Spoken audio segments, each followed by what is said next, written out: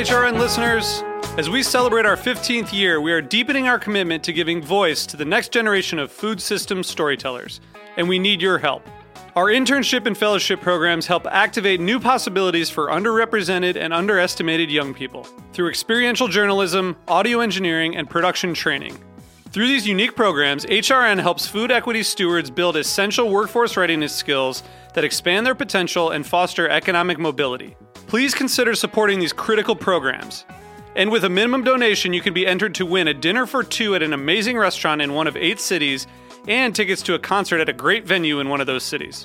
We have incredible partners across the country who have donated, as they also share our passion for helping to educate the next generation of food systems storytellers. Check out heritageradionetwork.org/15 to donate and enter to win today. That's heritageradionetwork.org/15 to donate and enter to win today. And make sure you donate before March 31st. Thank you. You're listening to Heritage Radio Network. With more than 30 weekly podcasts, HRN has something for every food lover. Learn more at heritageradionetwork.org. This episode of Agave Road Trip is brought to you by Mezcal Ultramundo. Ultramundo is a mezcal brand owned by a family without any real historic connections to mezcal heritage. Instead, their connection is to nature. They own a 24,000-acre ranch that has been used to graze cattle. It's a beautiful wild place. Everywhere you turn, it's a sea of quiotes. Fresh quiotes, old quiotes, fallen quiotes, just sprouting quiotes. And specifically from Maguey Lamparillo, variety that takes something like 15 to 18 years to reach maturity. Now, there's a lot to talk about with this brand, but I'm reluctant to do that because whatever I say will divert your attention from what I believe is the truly important story, those 24,000 acres of wild agave. You know, we spend a lot of time in this industry talking about sustainability, but the truth is any spirit being shipped out of the community in which it's made isn't truly sustainable. The fossil fuels needed to make the glass bottles and to physically ship them aren't sustainable. So no brand of spirit you're drinking is truly sustainable. I tend to instead look for practices that move us as an industry, move us as a species closer to sustainability. And Ultramundo's harvesting practices are a great example of exactly that. The experts who visited their ranch have suggested that so long as they limit their annual harvest to no more than 80% of what reaches maturity, they'll have a self-sustaining supply of this long-growth agave. Every time I return to Oaxaca, more and more of it is monoculture espadín. Row after row after row of these farmed agave are replacing wildlands where so many diverse plants once thrived alongside so many diverse insects, animals, and bacteria. And I get it. I understand why that happens. And I'm not suggesting we should all stop drinking Oaxacan espadín, but I am saying we need to see more projects like Ultramundo, projects that preserve the biodiversity of our planet. Ultramundo is available now in the USA, everywhere via mail order for consumers, and at wholesale in California for bars, restaurants, and liquor stores. If you believe in preserving wildlands and believe in preserving biodiversity, but still want to drink delicious mezcal, please give Ultramundo a try. Learn more at ultramundo.mx. That's ultramundo.mx. So much of what we do creates a carbon wake that is, given the structure of our modern world, nearly unavoidable. But we can minimize that wake by making diverse choices.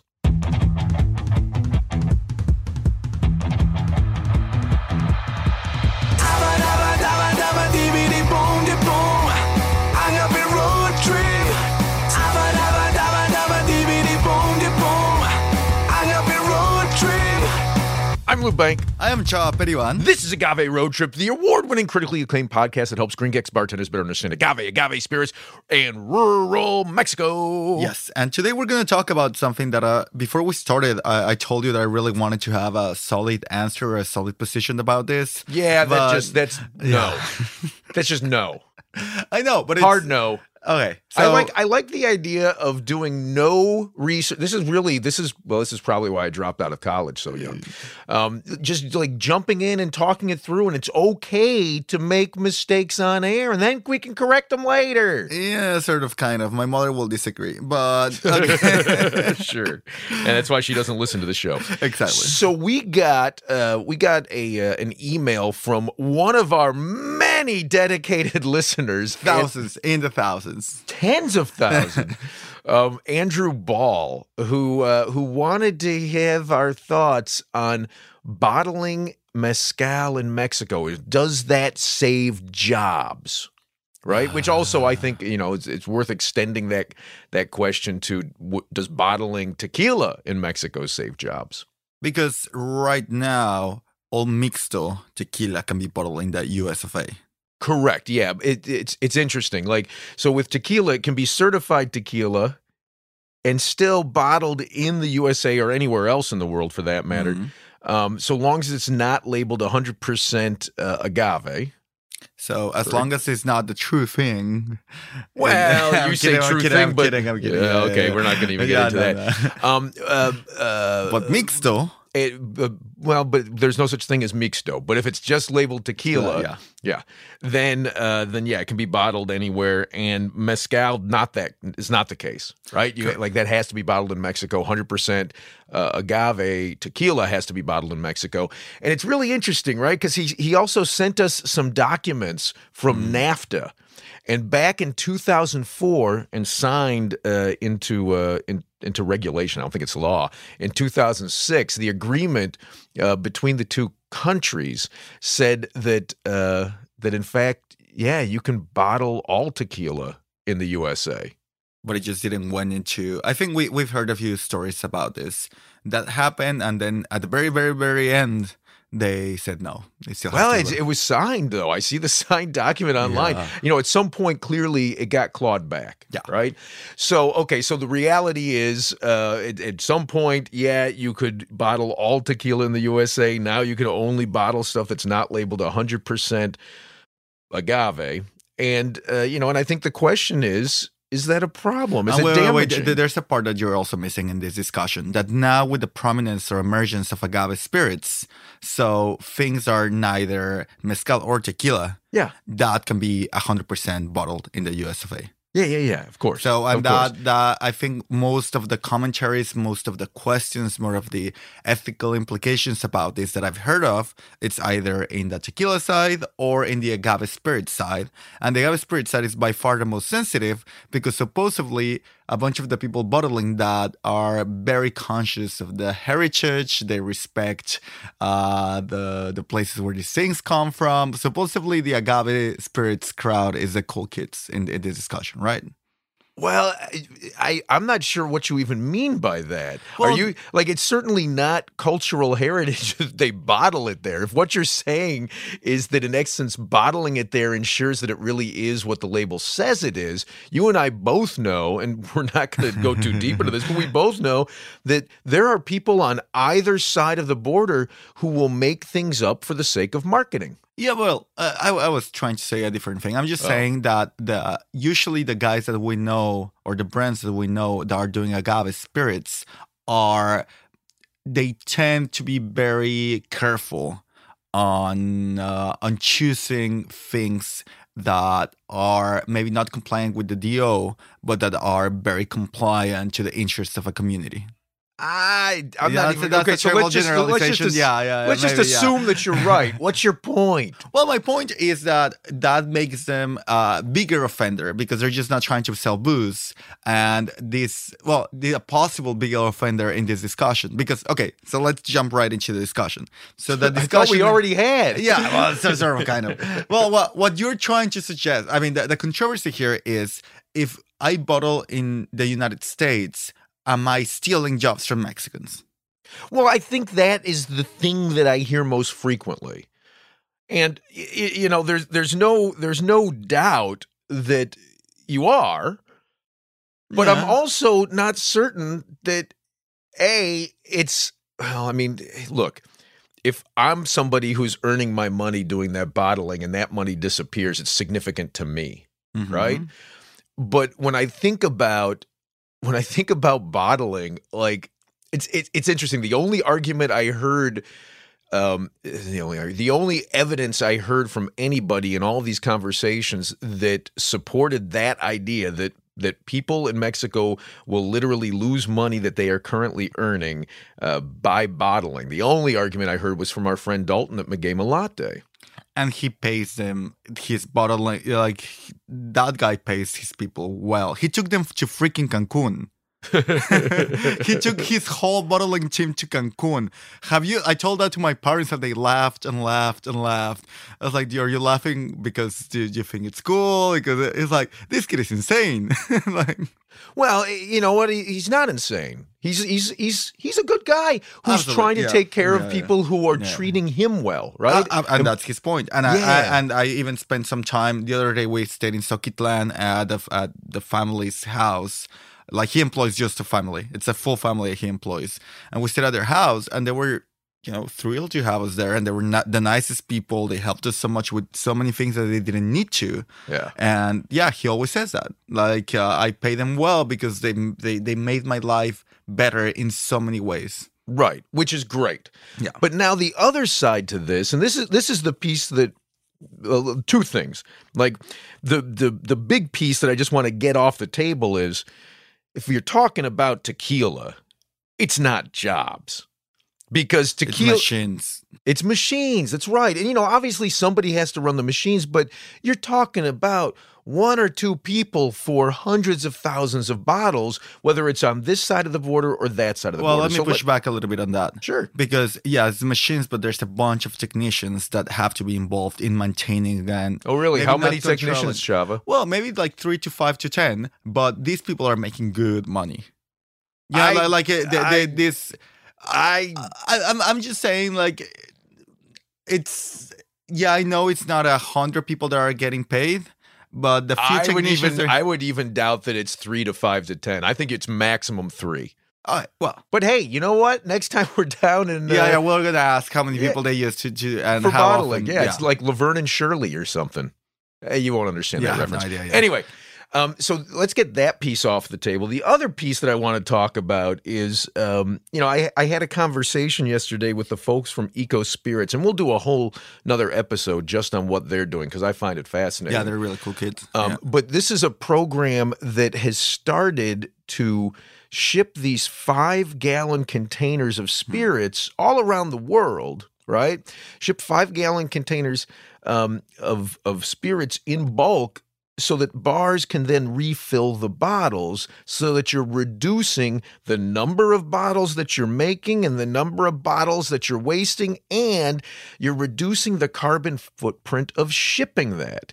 And for me, what that says is, A, you are reducing that carbon footprint right now, but B, when I think about jobs, I tend to not think about a job right now, and that's a luxury. I get that, right? Like, not a job right now, but rather, what's the job going to be in 10 years, 20 years, 50 years? And if we burn through our planet's resources because we want to make sure that somebody has a job today bottling in Mexico, and we expand our carbon footprint by, 5-fold, 10-fold, because we're shipping bottles instead of bulk? Like,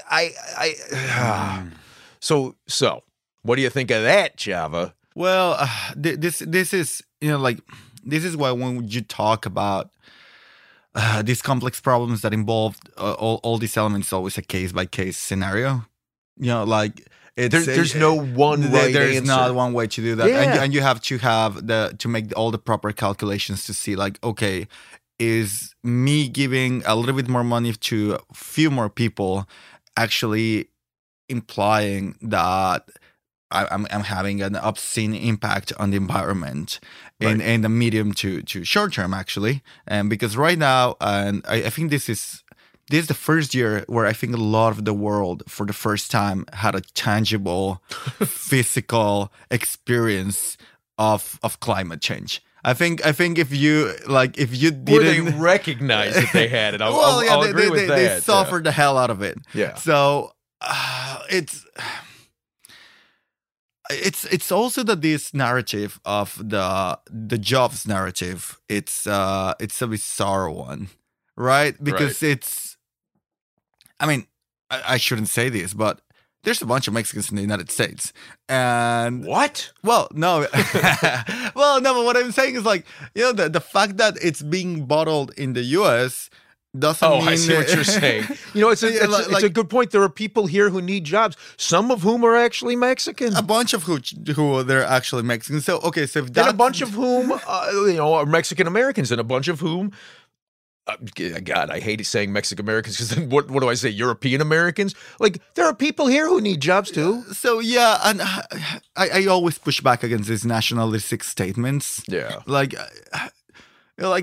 not because you're in the US or in Mexico or in Argentina or in Taiwan, you don't need a job. All of us need a job. And again, like, what I'm gonna say is probably a terrible statement, but bear with me for a second. I like terrible statements. I've been known to make them. But the money that you're gonna be making in Mexico for bottling versus the money that you potentially will be making in the US for bottling, it's significantly better up here.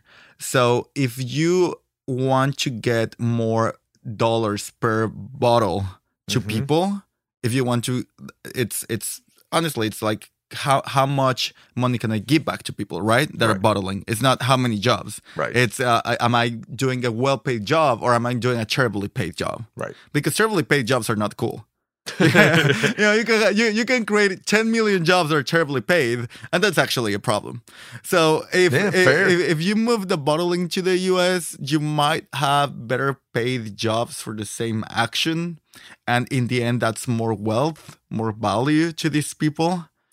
Right. Without the same, I mean, you obviously still have a carbon footprint from this, but it's not going to be as big.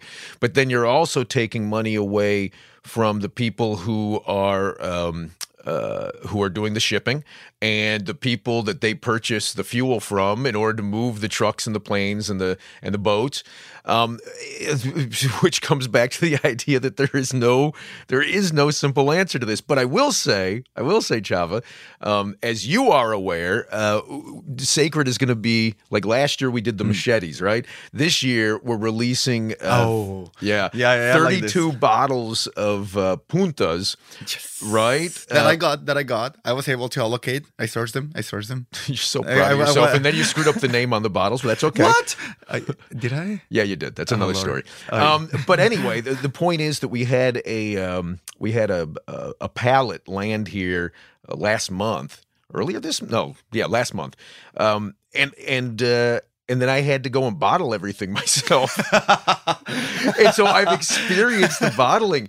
And I got to say, like, it was not as easy as I thought, because you're trying to get exact, when you're doing something that's not just bottling for yourself, you got to be exact with how much is in the bottle. And then getting it out of those containers was so not easy. All of which is to say, I kind of have been dismissive about the job, in that, it's a simple job, anybody can do it. And it's true, but it's not like there's a difference between simple and easy. It's very simple. It's not always easy. And actually, to not waste stuff. I don't know how much you lost in the process, but I assure you, without drinking any. There was it's funny. This was being done in a distillery, but everybody kept walking by that was actually working in the distillery, being paid to work in the distillery, and they were like, "Man, that smells strong." I'm like, we're in a distillery, and you can still smell. I must be spilling the hell out of this stuff. Yeah. No, I've been also like bottling stuff in my house because that's why you have cement floors. Yeah. I think sometimes my neighbors are a little bit concerned about the smells that come out of my property, but let's just stop that line of conversation right there. Well, yeah, thanks. Yeah, okay. But yeah, like, so I think that for certain projects, it's amazing that they're bottling in Mexico. Like, I think Maguey Melate, what I experienced with their employees and what I just saw there, it's amazing. It's something that rarely happens. But I think from a lot of medium and larger operations, if you, as you're saying, you want to check the wealth that transportation generates out of the big oil producers, the big logistics companies, and bring it to specific individuals, humans, in other words. Yep. I think it does make the balance is, at least to my eyes right now, a little bit better if you ship bulk. You don't use that much. Even the labels. Yeah. Like all that paper, all that ink, like all of that, that's a lot. All those corks, that's a lot of impact on the environment. Ship bulk, bottle where you are, in the US, in Taiwan, in Argentina again. Like you do all of that locally, and that money goes to people that are doing that job there. And my conclusion is, hey, whatever you're doing, so long as you're mindful of what you're doing. Right? Like, sometimes, you can be mindful, but you can be wrong or don't have enough information at hand. But my point is, it doesn't matter whether you're bottling in my conclusion is, it doesn't matter whether you're bottling in Mexico or in the USA or in Japan or in Germany. It doesn't matter. Whatever you're doing, something is going to be wrong about it and something is going to be right about it. And I'm not suggesting then that it doesn't matter what you do. I think it does. And I think you should be mindful of it. And where you can, as I say, you're going to be doing good on one hand in one place and bad on the other hand in the other place, regardless. So just be mindful of the bad, and wherever you can, try to reduce the bad and maybe support it with something else. Yeah, and again, maybe I've said this a few times, but anytime that I hear a nationalistic claim, give this into this group of people that share some papers or were born within these borders, I just think that's just wrong. USA. Or Mexico. I'm by this. I'm not trying to mock any country nor I that. Know. I think it's like such an easy trap because you look good without a lot of effort, but in the end, you're not getting much done. Right. Yeah. If we continue to look at ourselves as tribes instead of one big family, we're so doomed. Okay. Well, there you go. The doom and gloom episode of Agave Road Trip. I guess those would actually be the Dan Saladino episodes, right? Hey, we can be pessimistic every once in a while. Anyway, Senor Lu. Hasta pronto, Java. This has been Agave Road Trip, the podcast that helps gringo bartenders learn about agave spirits. Your hosts are Lou Bank and Chava Periban. Sound engineering by Roy Sierra. Theme song performed by Gabriel Oliveira and Mark Rico. Sign up to become a road tripper and listen to more episodes at agaveroadtrip.com. If you enjoyed this podcast, please let us know. And if you hated it, recommend it to your enemies. You can also find us on Facebook and Instagram. Lou is in charge of our social media, so if he happens to sound like an old man, forgive him. He is one. Agave Road Trip is a production of 10 Angry Pitbulls, Inc. Agave Road Trip is powered by Simplecast. Thank you for listening to Heritage Radio Network.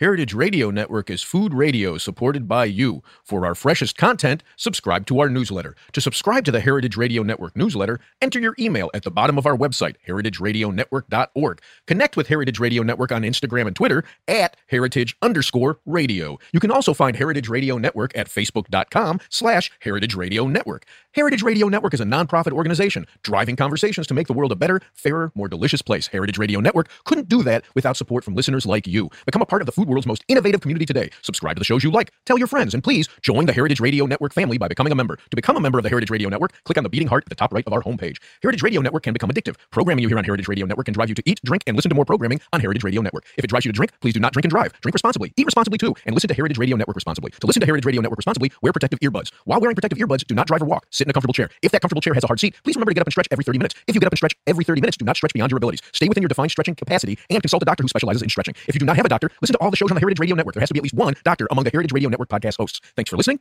Agave Road Trip out.